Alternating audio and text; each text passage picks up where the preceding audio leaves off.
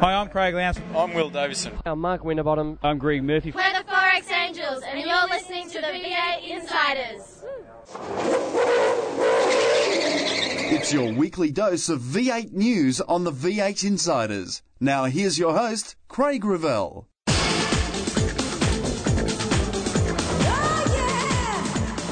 Whincup opens the gap. I can't think of the last win I had. I think it was back in Queensland Raceway, which is a while ago, race 1. Skate has launched the car of the future and should wildcards top up the field at every race in the championship. Whilst we're a team owner, I would say to you that I would always vehemently oppose that. We look at that and more today as the lights go out on another edition of the V8 Insiders.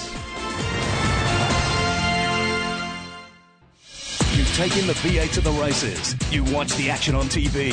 Now read about them in V8X Magazine. V8X Magazine, dedicated to just one thing, V8 supercars. Showcasing some of today's best writers and award-winning photographers, V8X brings you all the news and in-depth interviews demanded by today's V8 supercar fans in one action-packed magazine. V8X, the #1 magazine in V8 supercar coverage. Out now. Jamie Whincup has opened up a 122-point lead in the V8 Supercar Championship following 2 wins at the Island 300. Whincup was relieved that he turned around his troubles on the Gold Coast to maintain his position at the top of the standings. I couldn't be happier with the weekend. We had great pace. This morning the pole position was great. We didn't expect that, and then very straightforward race. Got off to a great start. Car was very quick. We were able to hold a gap and just trying to keep the concentration. And it's very easy to spear off here. So the only hiccup was the safety car. That was a big drama at the end of pit lane. Relatively dangerous in a way, but we got all that sorted and thankfully was able to cross the line with a comfortable gap. On Saturday, Rick Kelly picked up the first podium for Jack Daniels Racing, taking 3rd place. The race car we had was absolutely fantastic. Swanno gave me exactly what I needed there as far as the car goes. It was my first shootout since New Zealand this year, so it was a bit of a nervous one, and I think I could have got a bit more out of it if I had a couple more under my belt. But the race was great. The biggest thing for me, mate, is I'm really disappointed that Todd couldn't be up there with me. He had a couple of guys deal with him quite harshly from what I saw, and that's a bit of a bummer. But for the whole team, this is absolutely awesome to get our first podium. 3/4 into our first year is great, and the pace we've had here and in the last 3 rounds has been great as well. So as a team, we're pretty happy. And then on Sunday, he backed it up with a strong 2nd place finish. I mean, from a personal point of view first, I really enjoyed that race. It was awesome to chase Jamie down. He was pushing hard, and so was I. And we managed to stay within 2 seconds of him for that whole time. And I'm pretty stoked with that.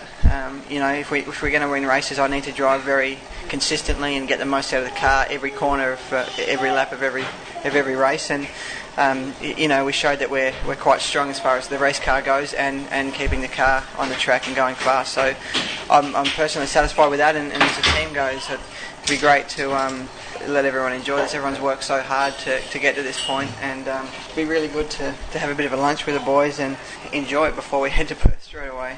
It's a little bit of a bummer that Todd wasn't up there with me. He's probably driven even better than I have all weekend, and through unfortunate circumstances in both races wasn't able to finish up there. So with the pace we've both had, we should go the next 2 races and keep that momentum going and do the same thing again, hopefully.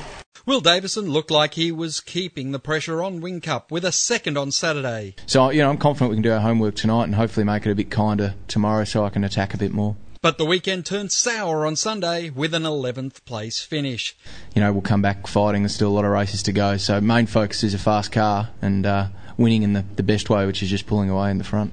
His teammate, though, Garth Tander, found his way back to the podium with a 3rd on Sunday, although his qualifying will need to be looked at if he wants any chances being a contender in the championship.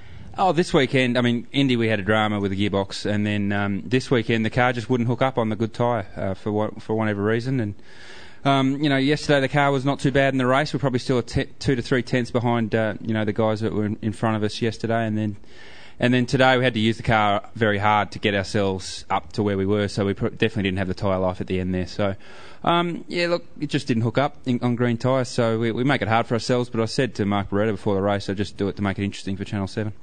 As you heard from Rick Kelly, Todd was in all sorts of dramas right throughout the weekend. He spoke about his luck.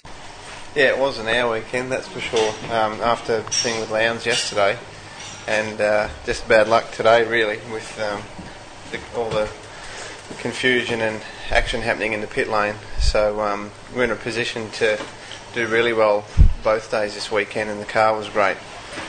So but it's great for the team. You know, all the boys have worked really hard, and you know what Rick did this weekend was genuine. You know, we didn't luck out and get there by someone giving it to us. That was earned, and the cars were genuinely fast, and they have been for quite a few rounds. We just haven't been able to put it together. So it's going to be a really good, strong finish to the year for the team, which is fantastic, given it's only our first year. But the good news for the toddler is the cars are quick. Everyone's done a great job. There's teams that go for 10 years in this sport and can't get the recipe right to get a car to qualify well and to race well and to get on a podium. So to have done that already is huge, and it certainly gives us the confidence moving forward. I've got no issue whatsoever with our equipment. All the boys have, as I said, done a great job, and when we get it right on the day, they're good enough to be on the podium and on the front row. The major issue from the weekend was on Sunday when the pace car failed to pick up the leader, Jamie Whincup. It remained parked on the pit exit as the leaders rejoined the circuit and pulled up beside the safety car. With cars still on the track, thundering into one of the fastest corners in Australia, Whincup, Tander and Rick Kelly all talked about the incident and gave us their thoughts on how it came to happen and how it must be avoided in the future. Yeah, well, I think GT would have had a better view of the whole thing, but I was aware that cars were doing 250k at that point, and I was doing about 20 waiting for the safety car to go. If I had my time again, I probably would have just kept going and just passed it and got it just sorted out another time. It's just a massively dangerous situation, and when it pulls off, when the lights go out, it's all a bit messy at the moment. So hey, I'm not complaining about it. That's just the way it is. But if we could clean that up, I think it'd be much better. We're quite lucky that someone's fuel tank didn't end up under the bonnet with what happened. I mean, I parked alongside the safety car and gave it a few revs, and they just sat there like, well, we're ready, let's go, and nothing happened. I mean, I would expect that something, or something may get done about that, because you certainly don't want that to happen again. I wouldn't like to be parked on the road when cars are coming up the straight doing 250 again, that's for sure. I think what needs to happen there, from a series point of view, is we need to understand exactly what happened, whether it was a communication issue or a procedural issue, and perhaps we need to have a bit of a review about all that, and certainly not headhunt anyone or find out someone and lynch them for it, but certainly we don't need cars parked on the circuit at the fastest pit exit in Australia, with other cars. The drama is that the safety car merge line for pit exit is exactly where the safety car was stopped. So I was actually racing Stevie J, who was coming out of the pits, and he was racing to get in the queue by the sound of things behind Jamie and Rick, and I was on the track doing 250k an hour. So, a bit of common sense would have prevailed there. I mean, the race director was standing right above all that. The other issue we had was we come out of pit lane with 4 cold tyres and spent half a lap waiting for the safety car to pass us, and then all of a sudden the lights went out and the race went and didn't even warm the tyres up, so that was a bit of an issue also. To the silly season now, and it would appear that smaller teams are looking closely at offers being received by Sprint Gas Racing and considering if they want to keep their racing entitlement contracts, also known as RECs. The V8 Insider spoke to Tim Miles of Sprint Gas Racing and asked if the rumours of them selling up were true. I've had a number of approaches as a result of all the rumour that's been in the market, and a couple of those are very serious. So, I think all the 4 performers in Tasman I guess we're looking at them seriously, to be honest. We none of us really want to get out of the sport, but at the same time, you don't always get people coming up to you as keen as the people that are talking to us at the moment with the sort of level of interest that they've shown. From the island, Paul Cruikshank and Jason Bright have added their RECs to the 2 Sprint Gas Racing that are up for sale. Most believe that Cruikshank is testing the waters, but he was unavailable for comment when the V8 Insiders tried to contact him this week. Jason Bright has told the V8 Insiders that he's still checking out options, but wants to be able to move back to a two-car team in the future. At this stage, whether I hang on to two licenses or not, it's hard to say. But I'd certainly only release one license if I was pretty confident that I could get it back at some stage, or buy another one at some stage. And Bright's now been linked with Walkinshaw Performance, Brad Jones Racing and Wilson Security Racing. So how much is a V8 supercar licence worth? Well, our spies tell us that the Dumbrell offer is for $1.75 million. D'Alberto's evidently offered over $1.47 million, which means that if V8 Supercar chose to take one of those two licences back, it's likely that D'Alberto would miss out. We've got plenty more on the silly season in our roundtable this week. Mark Skaife has laid out his Car of the Future plans last Monday to the V8 Supercar board, with most leaving the meeting satisfied with the preliminary report, although the details are being kept confidential, as not all team owners have yet had the chance to review the documentation presented by Skaife. It is believed that the evolutionary nature of the plan will keep the majority of pit lane happy, while providing the opportunity for V8 supercars to court new manufacturers into the sport. Skaife will now finalise the plans, with the board expected to sign off on the details at the December meeting ahead of the Sydney 500. The sign-off will then allow teams to plan how they will phase out the current cars and move them towards the car of the future by 2012. Tim Miles has stated that while he is a team owner and an alternate board member, he will not support wildcards at every round. Absolutely not. I mean, the value that you talked about earlier in this interview, the value that the sport has, is because the teams that are competing in the championship are professional and they know the only way to be in the championship is to own a licence. As soon as you go allowing the wild car entries, whether it's a Marcus Ambrose or whomever, what you've done is you've devalued the holding of a wreck. So there's a lot of people who would love to do Bathurst, Homebush. I think would be a huge event. There'd be a lot of people that would like to do that. But as soon as you're allowing one-offs for those one or two events, you've actually seriously diluted the value of the wreck, and that dilution is impacting all the teams. But moreover, one of the biggest challenges that a race team has, it's like any business, is revenue-led, and one of the biggest challenges you have with a group of garagists is finding the revenue. When there's 28 cars competing in a 28-car field, there's only 28 sets of doors that can sell the stickers. When you've got wildcard entries, 4 or 5 for 3 or 4 different events, then somebody can go and sell those stickers extraordinarily cheaply for events that might get 30% of our television ratings. So you might get somebody selling 30% of the value for 50% of the price, and that's or less. And so that really would impact how the survival of the 28 wrecks that are left. So I won't have a vote on it if I sell, so it wouldn't be an issue. But whilst we're a team owner, I would say to you that I would always vehemently oppose that. You can hear more from Tim Miles on this week's White Flag Lap. And that's the news on the V8 Insiders. After the break, Chris Jewell and Neville Wilkinson will join me to look at this weekend and beyond. Controversy Corner is next when we return with more on the V8 Insiders. Hi, I'm Rick Kelly from Jack Daniels Racing, and you're listening to the V8 Insiders.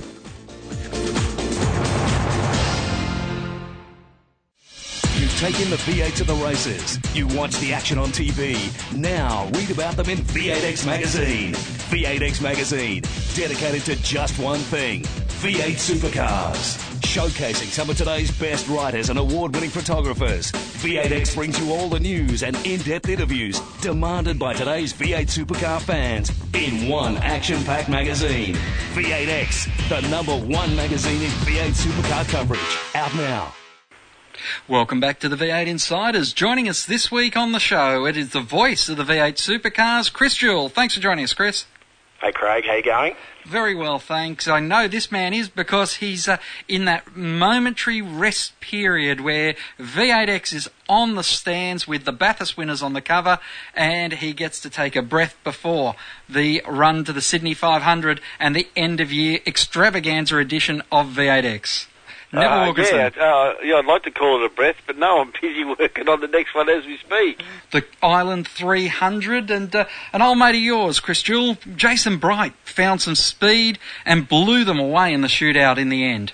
Yeah, it was a pretty good lap, actually. The last pole he had was August 2006 at Oran Park, where he actually claimed pole position by 0.4 of a second, and he virtually did it again at Phillip Island last week, which just confirms the progress they have been making since he moved into the FG, because he's certainly been much more competitive since that Queensland test they had prior to the Phillip Island event. But yeah, good to see him up there. Unfortunately, it all turned to dust within 500 metres on the start on Saturday, but certainly some good speed there, and just a shame that in some ways that part of the silly season that we'll talk about a bit later on doesn't include Jason Bright continuing there, because it just seems strange to me that when they finally start getting pole positions, he's going to have to go and start from zero somewhere else.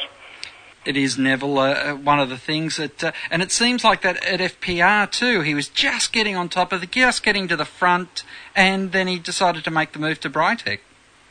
Well, yeah, everybody's got different reasons why they move. I mean, just backing up on what Chris said, it was a really good lap for the qualifying, but he also backed it up. He had a very good qualifying session in the 20-minute qualifying on the Sunday as well, so it wasn't a fluke. Bridie really had a handle on the car and the track on last weekend. But, yeah, it makes a move. I mean, obviously, I think market forces maybe are forcing him a little bit to have to do what he's got to do this time. But we're not too sure exactly what he's going to do, and that's probably one of the big talking points, because he's probably one of the dominoes that it's going to be first to fall to set the rest falling. Well, he's a tough one for Jason, though, of course. It's not just a driver change. It's not just moving to another team. He's still got 2 licenses hanging off the back of what he does, so it's probably a little bit more complicated than, Coulthard to Walkinshaw Racing, for instance, Murphy potentially to Supercheap, and all the other stuff that's getting around. Jason's got the added complication of having a couple of licenses he has to try and take care of, and in the current climate of the field looking like it's going to be shrunk back to 28 cars, that throws an added curveball into his plans. But I think if he's clever, he'll secure the drive somewhere first and worry about the licence part second. I don't think there's going to be any shortage of licences, even if he wants to lease it or sell them. I'm telling you, it's a pretty good market at the moment trying to sell them. There's people offering some absolute crazy prices on for licences. So, I think Jason's got a couple of options when it comes to the licensing, and I agree. Secure your drive, get that out of the way, and then figure out how you're going to do the license. What you're going to do with the licenses. Well, one of the options could well be that V8 Supercar Australia buy it back, because it certainly looks like they are vigorously looking at reducing the field in number to 28, and that means somebody who wants a licence is going to miss out, and that could be a real tale of woe for some of the people who are currently vying to secure a licence to run their own operation. But no, Jason Bright's speed's been good. He was quick at the Gold Coast as well. Just missed out on a top 10 shootout at Bathurst, and certainly since he got into that FG, he started to show some better speed. He's had a couple of 6th and 7ths, and I think 5th on Sunday last week, so good to see him returning to form. Incredible how it happens on the back of the announcement that his long-time sponsor of leaving to go to greener pastures, no pun intended. And that is it as well. He's finally getting all his ducks in a row. The luck is turning, because, as you well know, Chris, that first year it was an absolute shocker for him, and he had the trouble in Perth, and then that really set the whole team back so far. So, well, it's good to see Bridie back up the front. He's reminding everyone that he is a force, and we'll just have to wait now and see what happens in 2010. Look, getting back to the Island 300, and Jamie Whincup, he really steadied the ship, Nev. He got those 2 wins, and the added bonus was that it wasn't Will Davison sitting in second place on Sunday. Well, yeah, it's an added bonus just to finish in front of Will at the moment for him, and he did it in style. A lot of people liken it to getting back off the canvas. He'd been whacked, he'd been knocked to the floor or the canvas, and he got back up, because I tell you well, I nearly said Indy, but the Super GP result was not a good weekend for him, and suddenly he's bounced right back in the best term, in the best way possible. 1 pole and 2 wins, and it's the wins that give him the points. So he's back up to over 100 points in front of Will Davison, And I don't think he could have done it much better because, let's face it, HRT did struggle a bit on the weekend, and that was probably the worst time for it to happen. It was. Well, I think every race, Chris, and when you're speaking to the drivers, you can tell every race there's that toing and froing, and any time that a contender isn't on the podium, like we saw Garth was fourth on Saturday, and then Will wasn't there on Sunday. You get that feeling, don't you, when you talk to those guys that they know the sheep station is within grasp, but not being on the podium each and every race now is going to be a telling factor. Well, Will's had an exemplary year. He's never been worse than second in the championship since we left the Clipsal back in March. So in some ways he's probably overachieved. He and Garth won at Phillip Island at the LNH 500. They backed it up with a win at the Supercheap Auto Bathurst 1000. Yet despite all of those marquee wins, he's still only ever been second by a narrowing margin. And a friend of mine who's very closely related to Will said to me last week prior to Phillip Island, Will was concerned about how Jamie would bounce back, because in every other moment where he's had dramas in his career, he's bounced back incredibly well. And as Neville said earlier on, off the canvas is probably a fairly accurate description of what he did. And he's very hard on himself, and I noticed even in the Saturday evening post-race interview we were doing, he was very circumspect. The job was not yet done. He wasn't getting in front of himself, and it's almost like the chastened lover in some ways. He really has raised the game to another level, and the bonus for him, of course, was that Will had dramas in the second race on Sunday after some early contact and slipped down through the order. So right now it'd have to be a disaster that would befall Jamie to not etch his name on his second championship trophy. But, gee, who knows? Garth asked me straight after the second race, what are the points? So Garth will be out to win at least the first race at Barbagallo, which he's probably likely to do on home soil. Who knows if he'll ever get to the point of playing rear gunner for Will, whereas clearly Craig Lowndes will certainly do that for Jamie Whincup. Nev, what's your thoughts? Well, I think that, let's face it, Will, to win the championship, has to finish in front of Whincup every race. Right, let's face it, there's only 4 races left to go, so to have any chance, realistically, he has to finish in front. Now, I think if Jamie finishes behind Will, so let's say Will wins every race, I think Whincup, if he finishes second, still going to win the championship. So the pressure is definitely on Will. And I think Jamie needs to think about how he's going to tackle this and not go. I think he may have gone into a bit of defend the championship mode at the Super GP, where I think it was on the line at the Island 300, and he just went out there and raced like it was the first race of the championship and come out a winner. And I think that's how he's got to tackle the other 2 rounds, not go out there and defend, but go out there and attack. And I think he'll do the job if he does that. It is going to be a thrilling last 4 races. Guys, a couple of issues before we go to the break, just quickly now. No grip was the big call at Phillip Island, wasn't it? And all the drivers were complaining. Was it the track or was it the new shell? Now, Fitzy always says it's the same, it's the same cake mix. It was just in a different cake tin. Well, how would you know? I mean, the temperature's different than Phillip Island as usual. It was an unusually hot weekend. It was dusty. It was a 2-day meeting, not a 3-day meeting, so there wasn't running around on the Thursday and all the other classes on the Thursday laying rubber down. So how would you know? I mean, the drivers always complain when there's no grip, but they all had no grip. I just think the drivers always want grip, and they complain when they don't get it. Chris? Yeah, look, the fact of the matter is, you've got a tended tyre. The tyre is actually made to last a season, and with out including the soft compound tyre we've gone to in isolation this year, the fact of the matter is that tyre has to work at 6 degrees Celsius and 36 degrees Celsius. So in some ways you could say, what a good tyre. It didn't chunk, it didn't fail, it didn't throw rubber off, it just didn't have grip, and that's a byproduct of having a tyre that's going to have to cope with a whole host of different tracks at a whole host of different temperatures. Get on with it, I reckon. Yeah, well, it was certainly interesting racing when they did. We need to take a break here on the V8 Insiders. We'll be back with plenty more right after this. The views expressed on V8 Insiders, including the panellists and guests, do not reflect those of the network, Thunder Media, sportradio.com.au or V8X Magazine. Any publication or rebroadcast of the show without the expressed written permission of Thunder Media is strictly prohibited. Hi, I'm Craig Lowndes from Team Vodafone, and you're listening to V8 Insiders.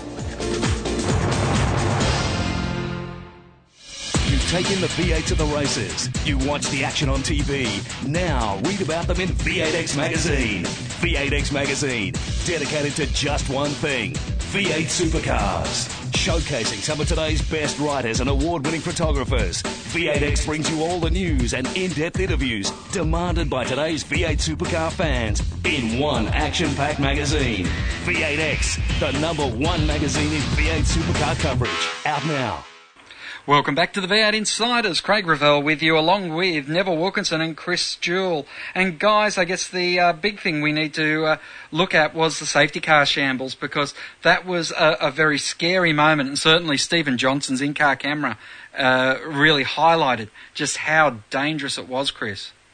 Yeah, you're right. And look, television slows everything down. So despite the fact that shot-in car looked pretty horrible, and despite the fact that Mark Skaife was obviously very critical of what had happened, and rightly so, I watched that with my own eyes out of the commentary box, and to see the closing speed to the naked eye, is much, much quicker when you look at it laterally down the straight than you look at a front-on camera view. And I could see what was happening very, very early there, and you could see Whincup flashing his lights, and I just was expecting the worst, and not just the worst for the race drivers, because yes, it might have been a multiple pile-up, but they've all got helmets and roll cages. If someone had hit that Audi safety car, no helmets, minimal protection, it would have been catastrophic to say the least, and quite why it hadn't motored away through turn 1. It doesn't matter if the leader picks up the safety car at turn 1 or turn 11. The fact of the matter is the leader's still the leader, and the drivers know that they won't pass the leader, but that was just one of the single most frightening things I've ever seen, and probably one of the biggest escapes we've ever had, and that's not understating it, I can assure you. Mm-hmm. Nev, your thoughts on that whole matter? Well, I agree with Chris on the safety car thing. It was a standstill, and these cars come motoring. And I mean, I saw the television footage like everybody else, and it was like I couldn't believe what I was seeing. The safety car was the unsafest thing of the whole safety car thing. You know what I mean? It wasn't a not so safe safety car. And when they got cars scattered across the track that are coming out not wanting to pass the safety car because they know the rules, suddenly there's no room for these cars coming down at over 250 kilometres plus an hour. I mean, it's pretty scary.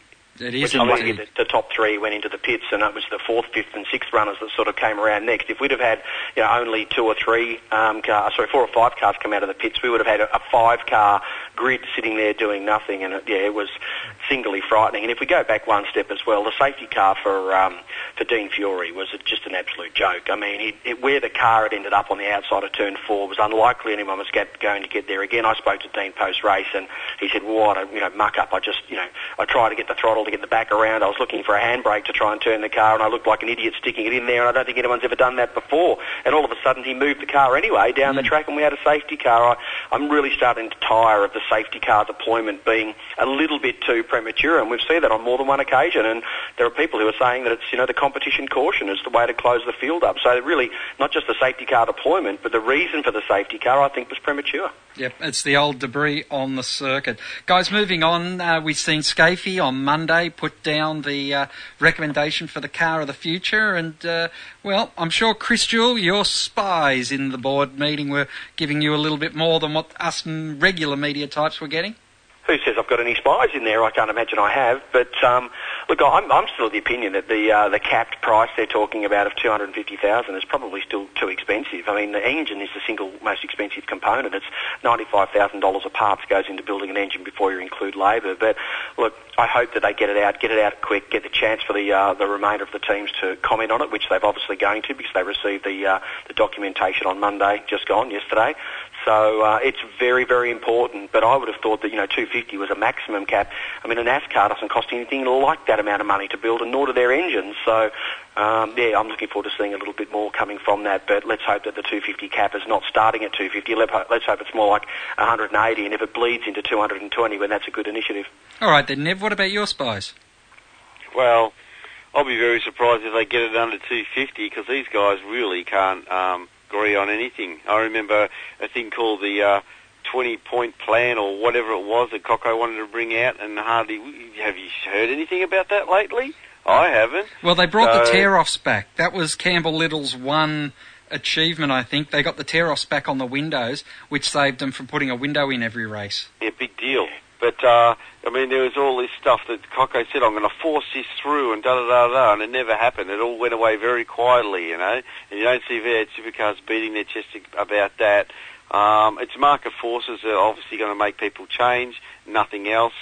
Hopefully, none of us have seen the document, so we'd love to see the document, but, you know, I'd be very surprised if they get it down to that, the 250, because I just can't see the team owners agreeing on anything. No, I'm concerned as well, and you're right about the 14-point plan that we haven't actually seen the light of day, and yeah, control rims, they'll reduce some costs, 2-day meetings might reduce costs, etc., but at the end of the day, there are some pretty unhealthy teams in V8 Supercar land at the moment. We're on the verge of losing Tasman Motorsport, which is pretty much a fait accompli. You know, Paul Cruikshank Racing's not in a state of good health. Jason Bright's making changes.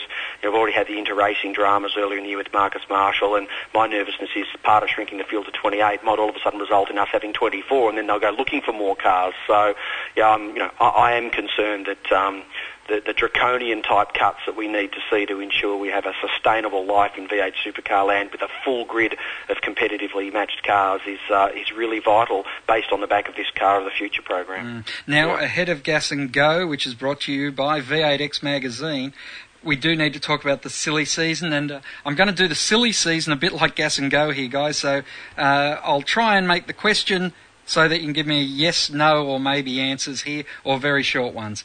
Murphy's Future. I heard before, Chris, you say super cheap auto. I've also heard Paul Morris say definitely not, which confirms it to me. Well, let's make sure we put a microphone in Paul's face on the back of this when they do announce it, but I'd be shocked and horrified if Murph ends up anywhere else other than super cheap. Let's just wait and see. That's where I'm putting my money. Nev? My money's on Kelly Racing. Okay. Jason Bright, we've talked a lot about, and you just brought up Paul Cruikshank Racing. That's a real surprise, Chris, that Paul Cruikshank Racing might want to sell up, but I guess, Nev, if someone wants to throw a bucket of money at you, you'll pick it up. That's exactly where it is.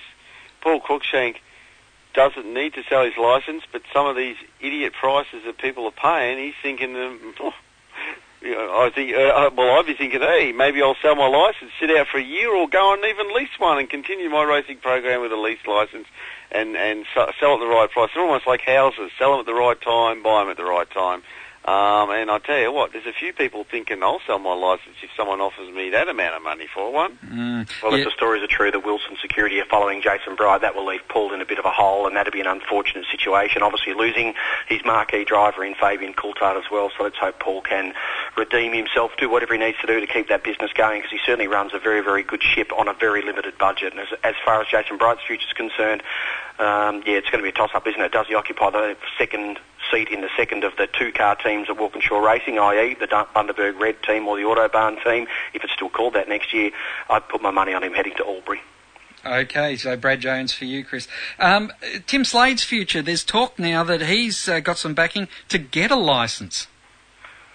Incredible, isn't it? James Rosenberg, a long-time backer of a lot of talent in motorsport, not just in V8 Supercars, but obviously supporting Tim Macro and his Australian Formula 3 quest as well, and many other drivers before that. That was a real left-field one to hear that Tim Slade may well be somehow factored into the mix there, but I would look not too far from another Gold Coast team, and the one we just spoke about in Paul Cruikshank Racing on the back of Greg Murphy going to Super Cheap. And if Greg doesn't go there, well, then maybe Tim's safe. It's interesting times ahead. And that's only just the start of it, but we do have to get to Gas and Go. Gas and Go brought to you by V8X Magazine. It's out now with the best Bathurst coverage in the business. The Bathurst winners on the cover, along with the livery for the Fujitsu car of Gary Rogers Motorsport and a whole bunch more. An interesting story about Castrol and Bayliss as well, Nev. Yeah, well, we'll see what happens with that one. There's speculation that Castrol and Bayliss and Paul Morris Motorsport, but who knows? I mean, I think the only person who knows the key with Paul Morris is actually Paul Morris, but there's a bit of a word on the street that we picked up, and that's on the cover. Yes. Hey, Gas and Go, brought to you by V8X Magazine. And Chris Jewell, are 2-day meetings the way forward for V8 Supercars? For non-marquee events, non-Clipsal, non-Bathurst, etc., I think it's a great initiative and I'd fully support it. I thought last weekend was fantastic. Nev? Yes, it's good, but they've got to be able to sell it to the tracks because they want the 3 days to make money, so the V8 Supercars are going to have to go and charge less for the tracks for only 2 days of action. Should Phillip Island be moved out of the football and horse racing seasons where the weather is so much finer? Nev? Shoulda, coulda, woulda doesn't come into it. It's a V8 Supercar event. They wanted the event before Bathurst because they own that event at Phillip Island. Not going to happen. Always going to be the event before Bathurst at the moment. Chris, would you... I don't think it'd make a lot of difference. It'd be cricket season and golf season. It'd always be a reason to wonder why the crowd hadn't turned up, if in fact they hadn't turned up. A lot more time to plan last week's event, and it would have been a much bigger crowd, I'm sure. Mm-hmm. Now, no TV on the Saturday. Does that help or hinder your crowd? Chris? Yeah, you've got to wonder whether or not people know it's actually on. There's precious little in the way of advertising for that one. I think hinder. Nev? Well, I'm more prepared to take the AFL way of old, where they never televised the game into the city that the game actually happened, and they got good crowds. I don't think television was the key to getting a crowd to the track. I would have thought more people might have turned up to Saturday because it wasn't on there, but people still like to go out on a Sunday. Yep. Nervous that we had a smaller crowd on Sunday, though, so obviously a lot of people didn't know it was on. Having it on Saturday might have let more people know it was on. I honestly think there was more people there on the Sunday than the Saturday, because all the photographers who walked around the track were flabbergasted when they said they had the same size crowd on the Sunday that they had on the Saturday. I actually do not, and I refute those figures. Okay, Chris, what were you read the figures out? Do you remember them?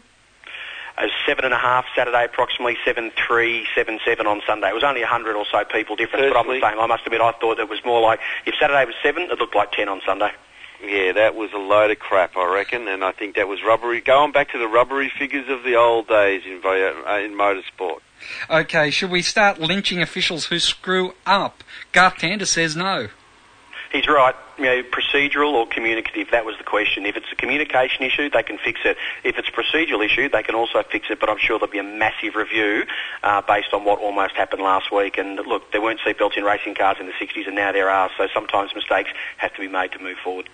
If we're talking about the safety car, no, it was a procedural issue. It could have been a communications, technical glitch, whatever. If we're talking about handing out, not being inconsistent with penalties, yeah, they should be made accountable, or V8 Supercars need to brief them better so they're not so confused. And maybe the lynching will help that Sunday crowd. Do 2 wins lock up the championship for Wing Cup, Neville Wilkinson? If he's 300 points ahead of Will Davison by the end of the next round, he's wrapped it up. Other than that, it's still obviously possible for Will Davison to win it. Chris Jewell? Will took 5 meetings to go from greater than 200 points to less than 50 points, and in one meeting it's gone back to over 100, so I think his odds have shortened dramatically. I'd say that Win Cup highly likely to take it out. Well, we appreciate your time. That's Gas and Go for another week here on V8 Insiders, brought to you by V8X Magazine. It's in stores now. Look for the Bathurst winning HRT Tander Davison car on the cover. Thanks very much to the editor-in-chief of V8X Magazine, Neville Wilkinson, for joining us here on the show this week. Pleasure. And also to the voice of the V8 Supercars, Chris Jewell.